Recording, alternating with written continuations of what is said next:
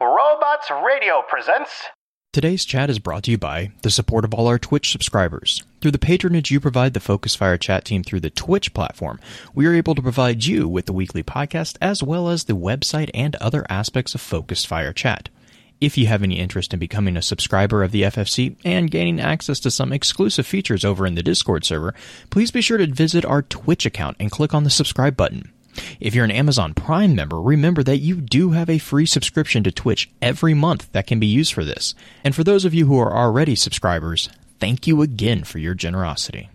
You may have heard the whispers of guardians gathering in the shadows, exploring the mysteries of this world and the worlds which surround us. We are all in search of truth. Sometimes we need to focus that search. Focus that fire. And so we come together. Welcome to Focused Fire Chat.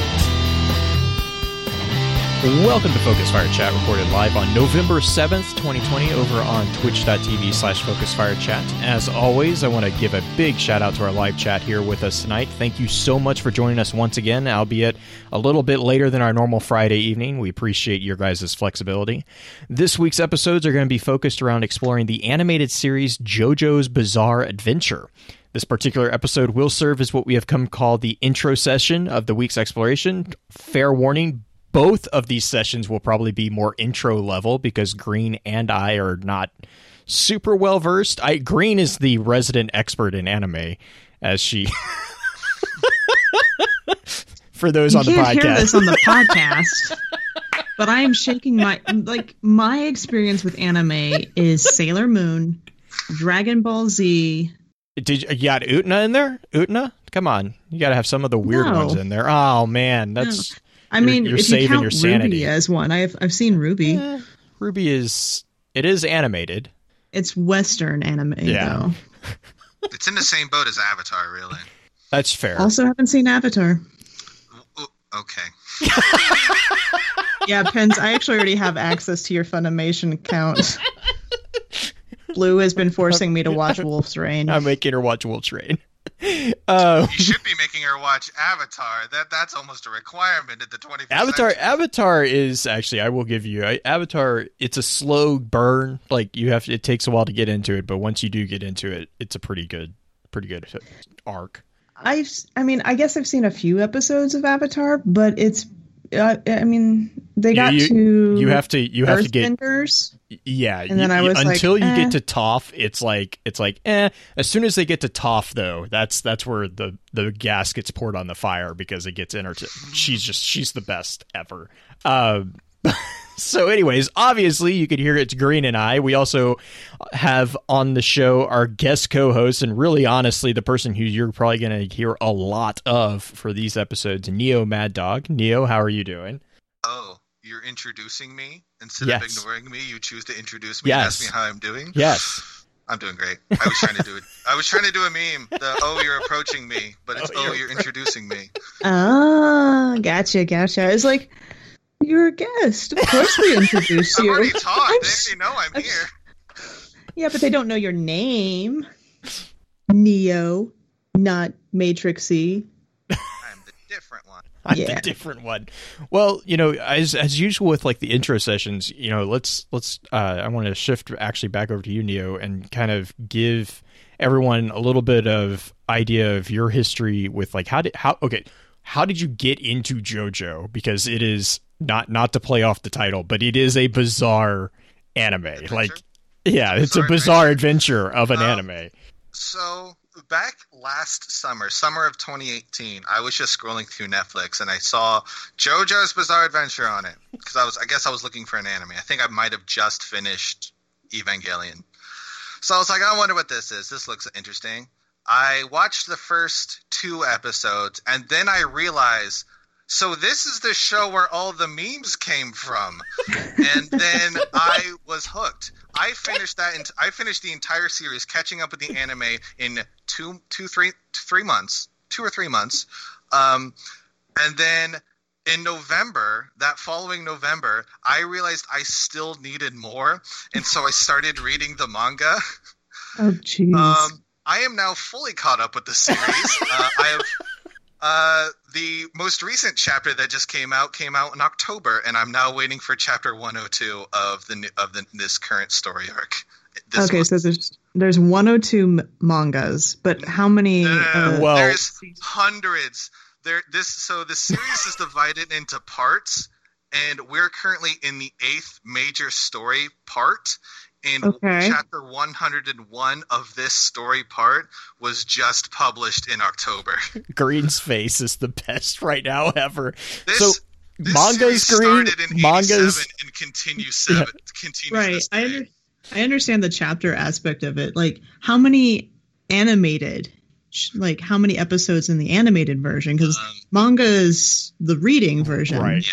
So right now, only through part 5, the 5th major story arc has been done in the anime. We're currently awaiting part 6. Doing quick math, sort of in my head, parts 1 and 2 are 29 episodes total. They make up the first season. Then part 3 is 43. Then 4 and 5 are 39 episodes each. Okay, so that's roughly 100 or so.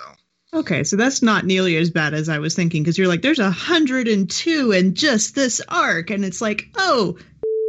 There's 102 chapters that are about 30 to 40 pages each. Man, roughly. Okay. You binge watching? How long are each episode? Like, they're about 20 to 25 minutes. They weren't bad at all. They were packed. Like, there's a lot that happens in them, but like it is a shonen battle series. Yeah, it's got a lot going on, but it's not terrible. Thing I noticed with some of the more popular animes is that they pack in, like, there's not long scenes in any of them. They're just bam, bam, bam, bam. That's JoJo's has the longest 5 minutes in 5 minutes making 30 minutes of content. Oh, jeez. One 5-minute battle with some time stops is around 2 to 3 episodes of actual television. All right, so a little bit of DBZ style of powering up for two or 3 episodes before you finally make the shot. Kind of. What's nice is that it's not like Goku shouting it's not the characters just shouting at each other. There is quite a bit of strategy involved with the series, which is something that I really like, is that every fight is 2 or more people trying to outwit the other and exploit the other's weakness. Okay. Yeah, actually, everybody's playing 4D chess. Yeah, it actually, like, because I'll be completely transparent. I've only watched the first 3 episodes so far, and so they've really introduced 2 characters. I think it's Jonathan, and then is it Dio? I think is and both of them have, exactly that. It's actually really enjoyable because the entire time, it's a little corny, to be fair, but like the way that they present both characters, it's much more depth than just like, oh, I'm just going to do like one punch you. It's more of like definitely more the strategy of they're trying to manipulate each other in more ways than just physical. Okay. So what JoJo's is really about, while, yes, Jonathan Joestar does have the nickname JoJo and people call him that, JoJo is more of a nickname that's given to a variety of characters.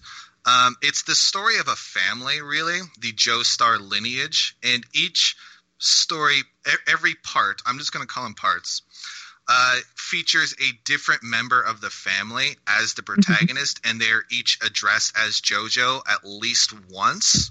At least you can see like, oh, and because their name can be derived as such. So it's which each one is. So there's Phantom Blood. That is set in England in 1888 for the most part. That is Jonathan Joestar fighting his adopted brother Dio, who very early on uses an ancient stone mask that the Joestar family had to convert him into a vampire. He rejects his humanity and becomes power hungry and wants to take over the planet, and Jonathan ventures off to stop him. He's joined by his teacher of the Ripple, or Hamon. Hamon means ripple in Japanese, which is channeling the power of the sun through proper breathing. So if you breathe correctly and you have the gift for it, you can literally channel the power of the sun through your hands. And so Jonathan learns this in order to fight his vampire adopted brother. This is really where the story began, and Jonathan manages to lock away Dio under the Atlantic Ocean for 100 years. Jonathan's also joined by a street thief he met in London named Robert E.O. Speedwagon, who is R.E.O. Speedwagon. He's literally there to explain Speedwagon is best girl. Anybody who says it's FF is wrong. It's Speedwagon. Speedwagon R.E.O. is best girl. Speedwagon, huh? Yes. That's the tip of the iceberg in these references, baby. So part 2 is set in 1939 across North America and Europe. It is Jonathan's grandson, Joseph, who is a prodigy in the Ripple, and he discovers the creators of these stone masks are waking up from their slumber. They're known as the Pillarmen because they kind of hibernate in pillars. They're like these ancient American vampire demigods who are all jacked AF. They're called they're led by Cars, as well as AC/DC and WAMU. And Joseph, who is some people's favorite, he instead of Jonathan, who's kind of like a goody two shoes, this very honorable man who always seeks to do the right thing. Joseph is a trickster. If you want to think of in Destiny terms, Jonathan is Zavala, Joseph is Cade 6. Okay. He's always got a trick up his sleeve. At one point in his very first episode, he pulls a Tommy gun out of his very tight pants. I don't know where he hid it. This guy, and he's joined by Jonathan's mentor's grandson, Caesar Zappelli. Those two together master their ability of Hamon, or the Ripple, under the tutelage of the enigmatic Lisa Lisa, and in order to fight the Pillarmen to stop them from perfecting the stone mask any further. That brings us to part 3, Stardust Crusaders. This is the most popular part and what people might recognize. Okay. In fact, the OVA from 1997 and 2003 was actually adapting Stardust Crusaders, and there's actually a Capcom game called Heritage of the Future that came out in the late 90s that also featured primarily Part 3 characters. This is set across basically it's a road trip from Japan to Egypt in the year of 1989. Which has Japanese high schooler Jotaro Kujo, who is the grandson of Joseph of the previous part. Okay. He acquires a stand, which is a ghostly manifestation of one's own fighting spirit. I'll explain stands more likely in the advanced session, but stands are basically how fights are done for the rest of the series. Okay. It's most people might recognize. There's a kind of jokes it's the work of an enemy stand, and they have just as many. If there are thousands of different types of souls in the world, there are thousands of different types of stands and how they operate. Makes sense. Can I time out real quick and just catch up just slightly on the time frame that we've gone so far? When was the first one taking place? Victorian England, so 1888. And then the next one's in the 1930s? 1939, right at the onset of World War II. And then now we're up at 1980s-ish. Yeah, the late 80s. This is actually around where the series was actually time period of when it was being published. So it's basically set modern day. So we have two of them that are directly descendant of each other. Well, I mean, they're all descendants, but one begot the next one, right? Jonathan is the progenitor. So Joseph is Jonathan's grandson, and Jotaro is Joseph's grandson. Okay. Does it always travel as down to? Getting to that in part 4. Okay. Just when you think you got the pattern, they switch it up on you. I mean, so 3 is hardly a pattern. Jotaro has the stand Star Platinum. Joseph has the stand Hermit Purple, and they team up with 3 other, and then later another, but other stand users of Jean-Pierre Polnareff, who is a French warrior with the knight-esque stand, knight as in like warrior, like fighter. Yeah. Silver Chariot, as well as the fortune teller from Egypt, Muhammad Avadol, with the flame pyrokinetic magician's red, and then other Japanese student Noriaki Kakuin with Hierophant Green, which really just shoots rocks out of its hands. Sweet. These stands in Part 3 were initially named after the major arcana of a Tarot deck. In fact, the Hiroki Araki designed his own version of like the designs on the cards, which are really cool, and I actually been meaning to get a set of those because they're really pretty. All the enemy stand users are named after these tarot cards, such as you have the Tower of Grey, Yellow Temperance, Justice, Judgment, so on. Okay, so a bit of a Arcana feel to it. They add another like ally, a little dog about maybe about a foot tall. I think it's like a boxer or some kind. Really doesn't want to help at all. He has to stand the Fool. And then the stands after that are named after Egyptian gods, so like Geb, Horus, Osiris, Adam, things of that nature. And then they start getting named after pop culture references. But the reason they're going to Egypt is that Dio has returned and has awakened his own stand of the world, or Zawado, and he has inadvertently laid a curse on the Joestar family, and it is causing Jotaro's mother, Holly, to die. Okay. And so they're trying to go to Egypt to defeat Dio once and for all. I will explain something about the fifth protagonist that is relevant to Dio in the advanced session. Anyway, Part 4 is set in a single small town in 1999 Japan, the town of Morio. It is based off of the author's own suburban town that he grew up in. It is a slice of life murder mystery starring Josuke Higashikata. He is Joseph's illegitimate son, sired when Joseph was in his 60s. Oh. There's an ongoing joke that Joseph can cheat on. Joseph has never found anything he can't cheat on. He's cheated in his fights, he's cheated death, and he cheated on his wife. Josuke Higashikata is a 16-year-old high school student in his hometown of Morio, Japan.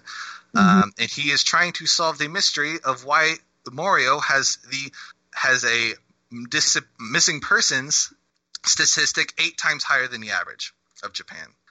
He has a regenerative stand called Crazy Diamond, so it heals things. And he's joined by 2 classmates, Koichi Hirose with Echoes, Okuyasu Nijimura with The Hand, another manga artist named Rohan Kishibe with the mind-reading stand Heaven's Door, and Jotaro from Part 3 returns with Star Platinum. In case you're confused on the relation, Josuke is Jotaro's uncle, and also 10 years younger than him. Okay. I don't want to reveal the villain because that's plot related. Sure.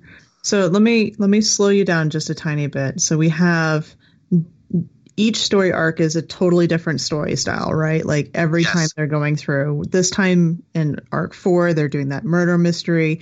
Does everybody in the world basically have these stands? Or it sure feels like it, but no, it's actually a very small population.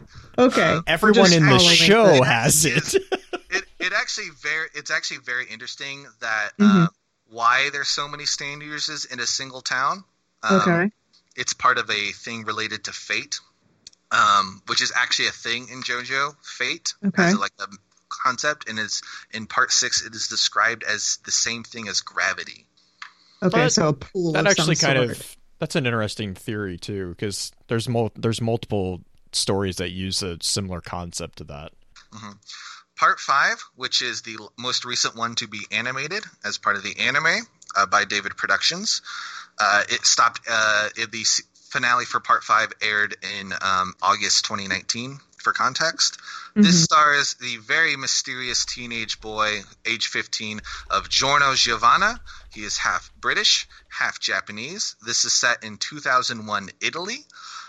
He has the stand Gold Experience, which brings things to life. Okay. And he joins the increasingly powerful crime family known as Passion, which is the passion in Italian. Mm-hmm. He wants to defeat the boss and end the drug trade that's ruining hundreds and thousands of innocent lives across Italy, especially in Naples, where he grew up. He joins a small-time team of gangsters led by Bruno Bucciarati, who is the best mom, who has the stand Sticky Fingers, which uses zippers to access pocket dimensions. That is amazing. I want that. Okay. I want that one. All these different stands. I'm sitting here thinking, okay, we've got the healing one, the pocket dimension one, what was the gold one you just mentioned? Gold experience brings things to life. Bring things to life. Like so it- just like it inanimate turns- objects? Yeah, so he at one point he turns a brick into a snake. He steals luggage by turning it into a frog. Wait. I had to unmute for that. In the very first episode, so it's introduced that Koichi from part 4 is trying to investigate who Giorno is on behalf of Jotaro. And so the first thing that Giorno does upon meeting Koichi, he offers himself as a taxi driver and promptly steals his luggage by turning the suitcase into a frog. Okay. Why not? Why This not? gets even more bizarre. Just wait. You thought this was bizarre now. It gets even more. Oh, we're only starting on the bizarre adventure. This, by the way, this is one of my favorite parts, part 5. Other gangsters include Leone Abacchio with Moody Blues, which can replay real-life events. Narancia Girga with Aerosmith, which is literally like a toy plane that attacks people. Guido Mista with the stand Sex Pistols, which redirects his bullets. And then Panicotta Fugo, who has the stand Purple Haze, which is a flesh-eating virus. But They set off across Italy to defeat the boss, who no one has ever seen his face, in order to take over the mafia family. I feel like Jimi Hendrix might have a few things to say about the flesh-eating stand. I'll be getting to that later. Okay. Part 6, which we're currently awaiting an anime adaptation, has Jotaro Kujo's daughter, Jolene Kujo. She is framed. This is set in 2011 Florida. Jolene is framed for a crime she did not commit and is sentenced to prison inside the Green Dolphin Street prison, and uncovers a plot devised by Dio's most faithful disciple, Father Enrico Pucci. Jolene acquires the stand Stone Free, which can turn her body into strings. Oh, how is that useful? She can navigate. So if she extends strings from her hand, she can actually listen in on conversations in other rooms if the string can get through. These strings can also manifest as like a regular stand behind her, and she does punching attacks. Then she's at one point she can just manipulate her entire body at one point in order to fight off a gravity-based stand that was going to turn her inside out. She turns her body into a series of Mobius strips where inside out doesn't exist. Okay. She is joined by fellow inmates Hermes Costello with the stand Kiss that can duplicate objects. Narciso Anasui with the kinetic energy absorbing Diver Down. A amnesiac man named Weather Report and his stand Weather Report. There is a mysterious girl introduced about 30 chapters in called FF, which stands for Foo Fighters, and her stand is Foo Fighters. There's also a boy that lives in the prison, who, with his stand burning down the house, can access a ghost room from the prison that burnt down a decade back. His name was Emporio Al Nino, and they have to uncover what the plot by Father Enrico Pucci. I think we're gonna kill Green. Yep. I'm just at the point where I'm hearing all these references and I'm trying to grasp the story. I swear, I'm trying to grasp the story as you're going through it. But all these references are throwing me off because all I can think is, really? Foo Fighters? Why? I'll be getting that. I'll be getting that. Part 7, Steel Ball Run, is actually a reboot of this series. It is pretty much unrelated to the original 6. Part 6 really kind of ended the story in a very nice way, in my opinion. Steel Ball Run, which is actually my favorite part of all time, is set in 1890s the United States. The Steel Ball Run is actually a horse race from San Diego to New York City. And Johnny Joestar, a young paraplegic horse jockey, joins the Steel Ball Run with Gyro Zappelli, a Neapolitan executioner who is trying to prevent a boy from being executed for a crime he doesn't think that Gyro thinks he didn't commit. And so Johnny is trying to learn the secrets of an ability called the Spin, which is something exclusive to the Zappelli family. Is Johnny strapped to the horse? So in order to get on the horse, he actually makes like the horse head like push him up. So so he's sitting on the ground. He does it rodeo style then, the horse comes up behind him and literally uses its head to lift Johnny up onto the saddle. Okay. But Johnny was according to the story, the youngest boy to ever win the Kentucky Derby. So he knows how to ride a horse. It's insane because, I've ridden horses. Jay has ridden horses. You have to use your legs. It's to have a that's impressive. That's impressive. But he tries to race till you get to the president. The United States, but they uncover a plot orchestrated by the president, Funny Valentine, which in order to gain artifacts of a certain holy power, I don't want to reveal too much about the story, but it's stands continue to be a presence, but they more of sort of supplement the story instead of take center stage. Okay. This is my favorite. As I said, this is my favorite part. It's got my favorite villain, some of my favorite characters. I highly recommend it. Some of the other racers include a new version of Dio called Diego. There's also the androgynous Hot Pants, the Native American sprinter Sandman, the perpetually lucky Poco Loco, and the legendary bounty hunter, what was his name? Mountain Tim. I remember. Timmy! Then the 8th part, which is the one that's currently being published, is set in 2011 in Morio again, though a slightly different version of Morio. It's a continuation of the Steel Ball Run story. A mysterious young man is found buried in the sands after the 2011 earthquakes that devastated the coast of Japan in real life. A boy is found, assumed to be around 19 years old, who is quickly nicknamed Josuke. As a community, in order to not confuse him with Part 4's Josuke, we call this one Gappy because he has a gap between his 2 front teeth. So Gappy is adopted into the Higashikata family, which is a wealthy fruit-selling family, and tries to figure out who he was.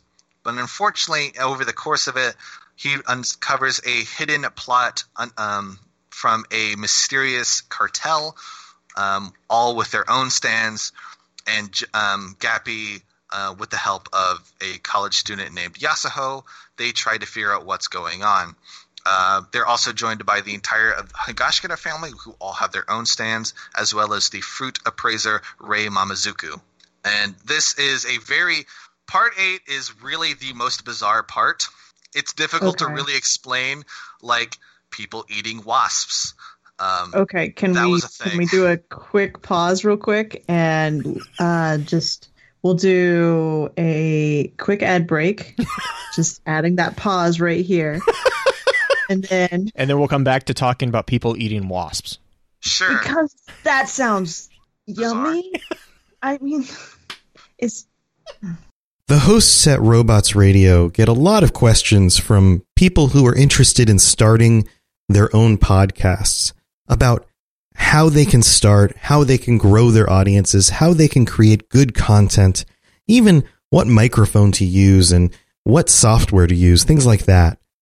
Well, we're changing things up at Robots Roundtable to talk and share about the things that we've learned, the things that work and the things that don't.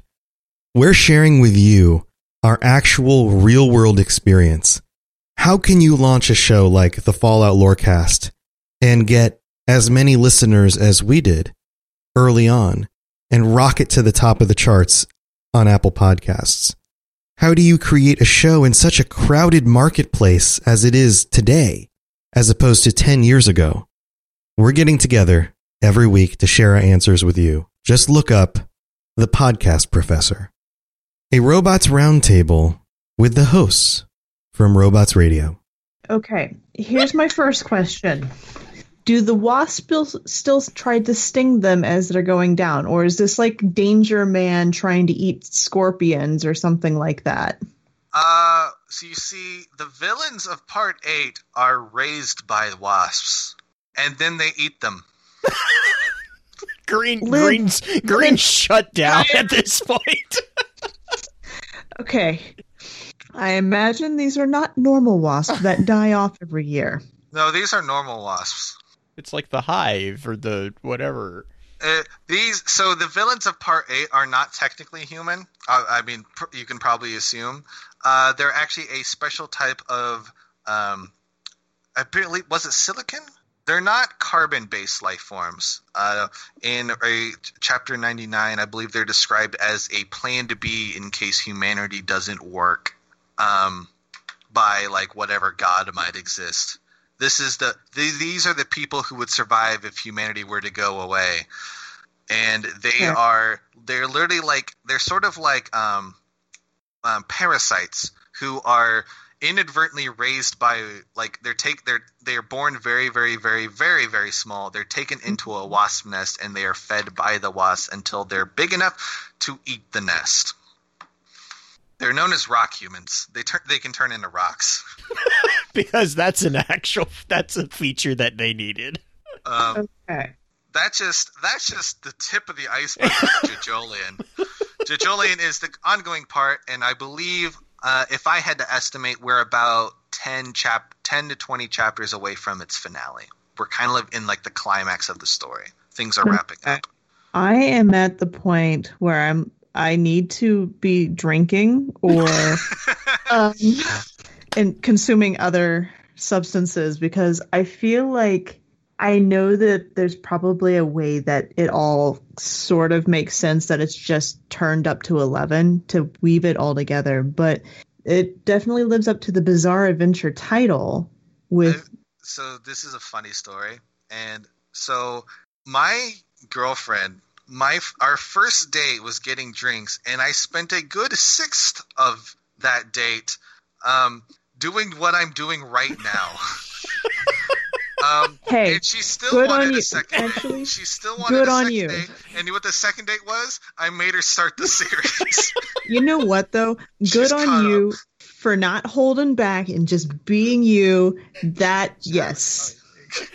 Yes. We're going to just cut to the chase. Let's see if you're going to stay around. That's the way to do it. Basically it. How funny. Okay, so... Oh, yeah, she is in chat. Oh, she's in chat. He turned me into a complete weeb. I love you. Megan, you are appreciated and very patient. She's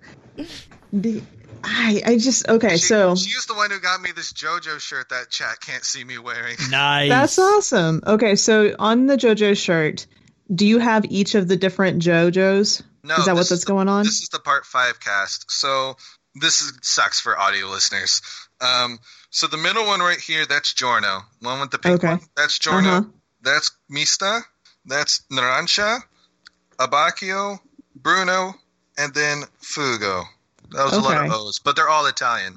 Are each grouping or each story cast around the same size, or you're going to be around 6 cast members for each one, or at least primary, or is it going to fluctuate a little bit? It fluctuates. Part 1, 2, and 7 have pretty small cast of primary characters. Okay. 3, 4, 5, and 6, and 8 have a little bit bigger cast of main characters. So we kind of did a breakdown of just like the basic story going through all 8 that are released currently, right? Yes. Did like a really, really general overview of that. But I've seen a lot of things on the internet because it's kind of a phenomenon right now, again, within the States, that people are like, oh my gosh, there's these like overarching themes that are like starting to pool together, and like, what is going on? And it's like, okay, so there's a meta story within all of like overarching all these little stories. Yes and no. So they kind of so it varies between so most of it. So for the first 6 parts, the original story is really more related to Dio's influence on the family. Sometimes it's a lot more explicit, like in 1, 3, and 6, where it's like it's Dio pulling the strings, or it's Dio's disciple finishing what Dio started. While 2, 4, and 6 tend to take a more like, these are the consequences of Dio's actions. Really a more if I had to distill the themes of JoJo to one single sentence or one single theme, it's the triumph of the human spirit and the innate goodness of humankind in general. Because the whole thing, really back to Dio, is that he chose to reject his own humanity to become a vampire. And really, it's the triumph of the humankind willing to say, no, we're going to do what's right for all people. Because every single protagonist has this relatively innate sense of goodness about them. They all want to do the right thing. Some have more interesting ways to get to that. Some are a lot more straightforward.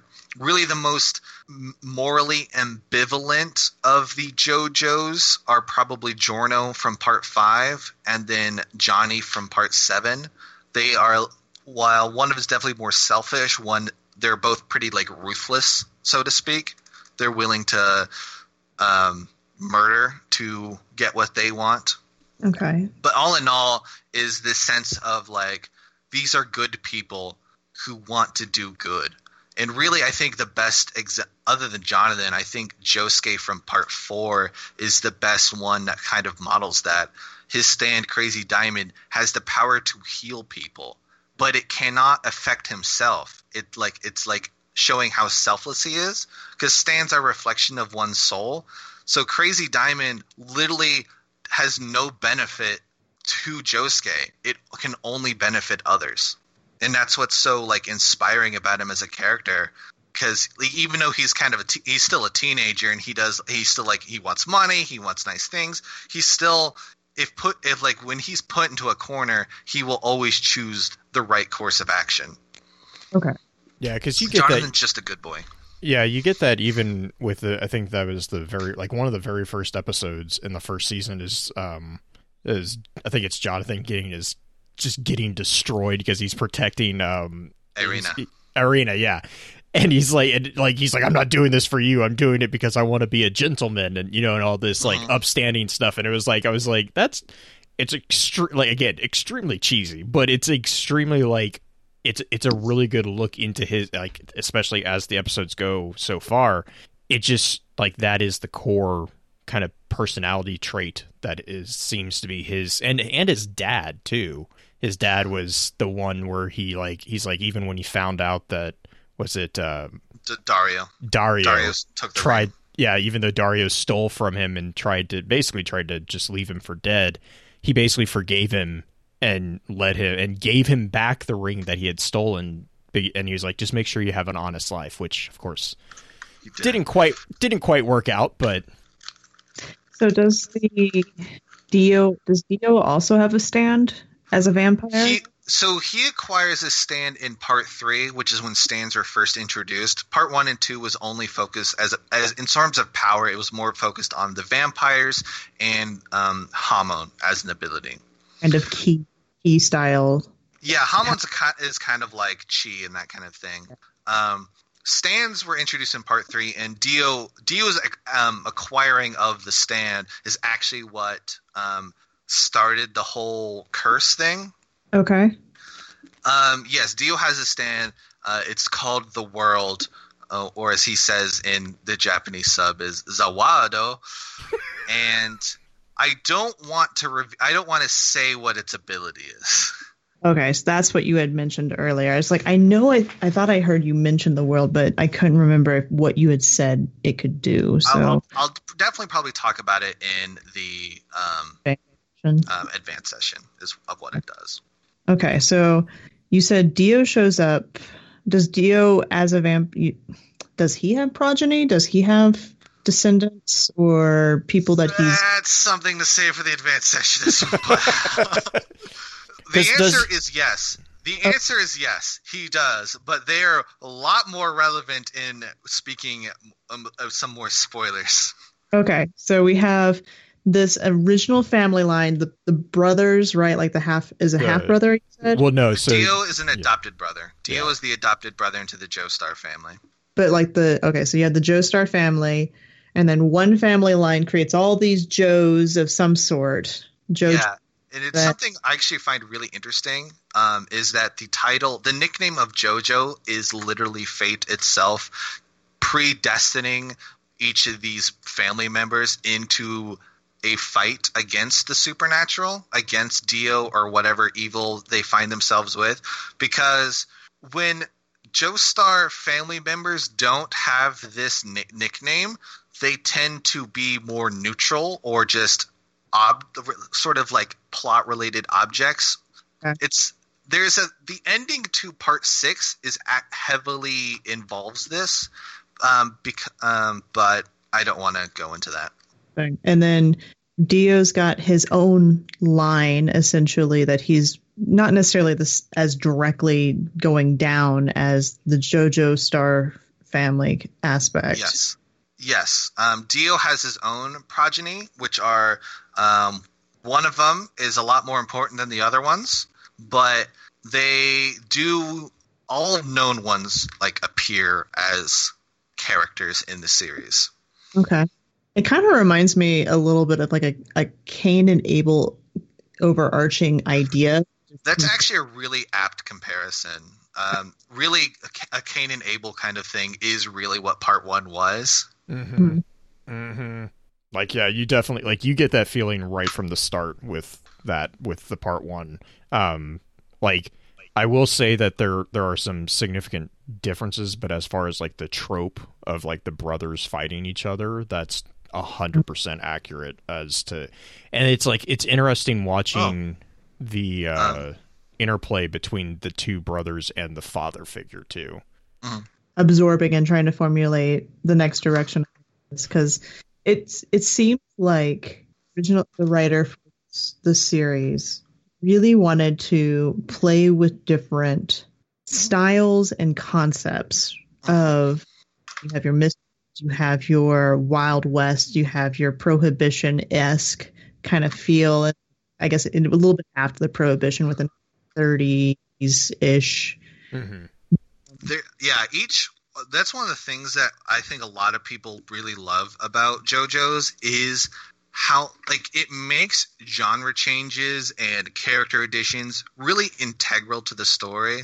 While certain properties, when they introduce characters, it could be hit or miss. This character is very interesting. It makes it integral. You're almost encouraged to really develop your feelings with these characters. Part 1 is gothic horror. It's kind of like Dracula. It's I would also describe it as biblical. It's sort of this sort of mythic. When I rewatched the series, it was a lot more fun watching it especially part 1 the second time than it was the first time, because knowing where it all goes and being reminded this is where it all began is really sort of heartwarming, I would say. Part 2, Battle Tendency, is a kind of this Indiana Jones swashbuckling film. Joseph, travels around the world fighting bad guys, taking names. Part 3 is also a road trip, but Jotaro is kind of this Clint Eastwood character. He's doesn't talk a lot. Man of action, man with prefers to punch his way out of a situation than talk. Part 4 is a murder mystery. Part 5 is a mafia drama. Part 6 is a prison break. 7's a horse race. 8 is a sort of a Twin Peaks kind of deal. Less murder mystery, more mystery. It's almost Scooby-Doo-esque, but almost as silly. but way less childish. Just as silly, way less childish. That's a good one. Part 8 is Scooby-Doo. Warn listeners. Sent me a link to this 1 second from every episode of JoJo. Did I send you that? I thought I did. Like, or did someone else do it? You suggested I look at it. And I watched this thing. And I was stunned. It's hard to catch any, like, the thing that stood out to me, and I mentioned it to you when we were talking about it, is that they take a lot of obviously pop culture references with all the different stands having names of bands specifically, and the music being tied in. We had talked about that a little bit in our private conversation, but also that they really pay homage to a lot of other anime as well. And you had mentioned that is a common thing within quite a few animes, is that they not necessarily steal from each other, but they take similar. There's actually, I'm going to pull one episode from part 3, or one story, small like stand battle from part 3. That's a very interesting one that I think is relevant, is the stand battle of Death 13. So Death 13 is one of the tarot card based stands, and what it is a Death 13 is just Freddy Krueger from Nightmare on Elm Street. It kills people in your dreams. That's its whole thing. And the issue is that the wielder is a baby, an extremely intelligent baby. Okay. But it's a baby, probably not even maybe 1 year old. And this incredibly intelligent child, who is called a Mannish boy, who is basically hired by Dio to kill the protagonist. And so there's this sort of like ethical thing, like the only one who's aware of what's going on is Kakyoin, who is the long-range rock shooting stand Hierophant Green. He's the only aware. He keeps waking up with these nightmares, and because something's trying to kill him in his dreams, and he doesn't know what. And it all started when they got close to this baby, but you can't remember your dream when you wake up, so he's just waking up terrified and can't tell anybody. He just he doesn't remember what's going on. And so this whole issue of like. And then Kakyoin figures this out, like, it's the baby who has the stand, and so what do we do? Because everyone else thinks Kakyoin's crazy. Oh, jeez. Okay. It reminds me of Supernatural and Buffy a little bit with this kind of field, too, because you have kind of, is it like not necessarily a monster of the week, but like each episode you've got kind of a different thing going on, but it's still really, really crazy going on in it. Part 3 is definitely the most... That one tends to drag the most, because it is very much a monster of the week style formula where, like, Jotaro and the others are now in Pakistan, and what's going on? This spooky hotel. It might be an enemy stand. And then next thing you know, they're in the Arabian desert, and oh no, what's going on? It might be an enemy stand. And so that's what really all of them, starting with part 3, did. But part 3 definitely has the most pacing issues, in my opinion. Part 4 tends to deal with this a lot better, because it is set in a singular town, and so it's like you never know about the person living 5 doors down, right? And so and then you come across these strange set of like circumstances, and then something's going on, something's not right, and then you figure out this is the stand, this is what it's doing, and how they're trying to defeat it. Okay. Gotcha. And what's really great about part 4 is very few people die in part 4. The whole thing is these are just normal people. Right. Who are just all doing their own thing. Is it common that main characters are killed off pretty quickly, or? Let me put it this way. All your favorites are going to die. Okay. So a little bit George R.R. Martin. That's fine. It's very Song of Ice and Fire in that manner. But what I think is one of its strongest, it's never death just for the sake of the death. It's not just for the sake of the shock value. There's always a bigger theme going on with it. There's something always a lot more sad than just boom, character's dead. Right. There are some now it's a bit more pedantic, I would say, in parts 1 and 2 and probably 3, but I think 5 and 6 deal with this a whole lot better. Okay. And 7, it's just like death is always a threat. in JoJo's, and that's something like that I really like about it, is that no one feels safe, and that ups the stakes better than I think other shows do. Okay, cool. All right, so I'd like to actually, I think we're at a good place to just cut the intro session, and I really want to just know about these stand things. Like, I want to know if there's a macaroni stand, or listen, she just really wants to know. Something like it. Is the money in the banana stand, or I don't know, a hot dog stand? Now I'm hungry. There are some money stands. I can name 2 right now. Oh my goodness! Yeah, let's go ahead and wrap up this session, and then we can jump into the advanced session, because I want to know about these things. Because I like the overarching of the family and how the story is written and how it's different in each different arc. But the concept of the stands, and I know it kind of comes and goes depending on which story you're in, that is a fun little magic-like system that I want to really get into. It's something that I really like about this series. This is one of the thousand of things that I like about the show, is that power stands in terms of a power system is way more flexible than something like Naruto or Dragon Ball does, where it's like people are constantly gaining power. At a certain point, you're just like, whatever. Stands. What I love about stands is every single stand, no matter how powerful it is, has a weakness. There is an exploitation to it. I'll get more in depth with it, but like even some of the most powerful stands in the series, like Star Platinum, they have drawbacks. And like there are things that Jotaro cannot do with his stand, and that makes him like it makes the teams like the JoJos and their Joe Bros, they make a better team, because like while one stand may not be able to do stuff very far, there's always a good stand that can go more further away. Yeah, and it's a deck building game. Yeah, it's very deck building-esque, and that's what I really like about one of the 1,000 things that I love about the series. I like it. Well, Blue, should we start doing shout-outs and whatnot? Yeah, let's do shout-outs real quick. Neo, do you have any shout-outs for us for this session? I'll shout out to Megan for showing people my shirt in the chat. Nice. Yeah. And for just sticking around, because yep, we appreciate that. I'm going to shout out to you for being brave to be yourself on a first date. That's impressive. I spent another 6 only talking Destiny. So. Like I said, being yourself, super important. Tips to anybody who wants to be on a date and have a relationship that's worthwhile.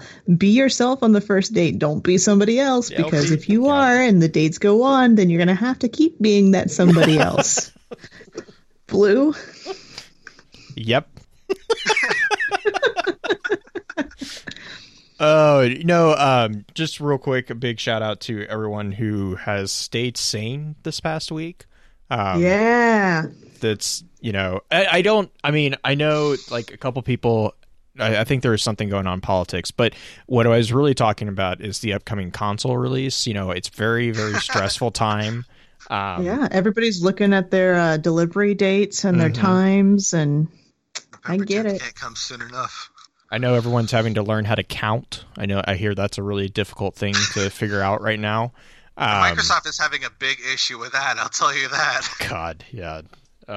But no, dude, seriously, thank you for everyone for just being civil. I know there's been a lot of raised tensions this past week, and I appreciate, I don't know, maybe it's because I've muted 90% of my timeline, but it seems very nice outside. So, it's as somebody who hasn't muted, it actually has been.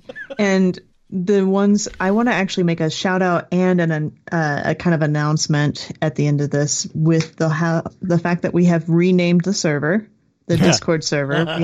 We are now, because we're joined with the Guardians of Lore. We are now Lore Hub for all your Lore Hub needs.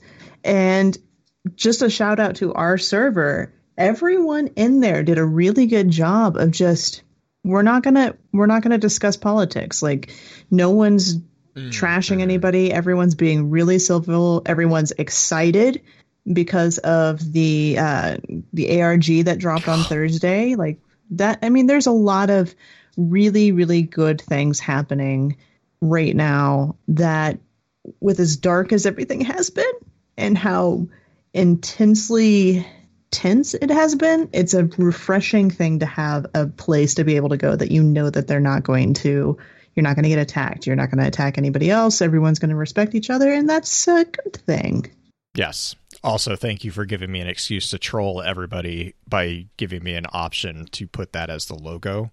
I've gotten so many messages with people who are like, well, now I'm afraid to open Discord in public spaces. You're welcome. It's not that bad. There's a certain drum and bass combo that might oh my be very gosh. fitting. I've been trying to figure out how to put that in there. It's I think, yeah, I've got an idea for that. We could figure it out. We could figure it out. Oh, man. So anyways, thank you for your time. And until next time, remember, with wisdom we conquer. Stand strong, stand tall, stand proud, and keep exploring. Was that a JoJo's reference? With that, we'll begin to wrap the chat up. Thank you again to those over on Twitch for coming to spend your evening with us. If you'd like to join us for the live streaming of the episodes, please be sure to give us a follow over on twitch.tv/FocusedFireChat. Links to all our episode archives can be found at www.thelorenetwork.com. Please be sure to email us at focusedfirechat@gmail.com with any comments and or questions for the team concerning the podcast, and let us know how we're doing by giving us some feedback and a rating over on iTunes as well. So until next time, focus your fire and may your light shine bright. You've been listening to a Robots Radio podcast. Smart shows for interesting people. Check out all the shows at robotsradio.net.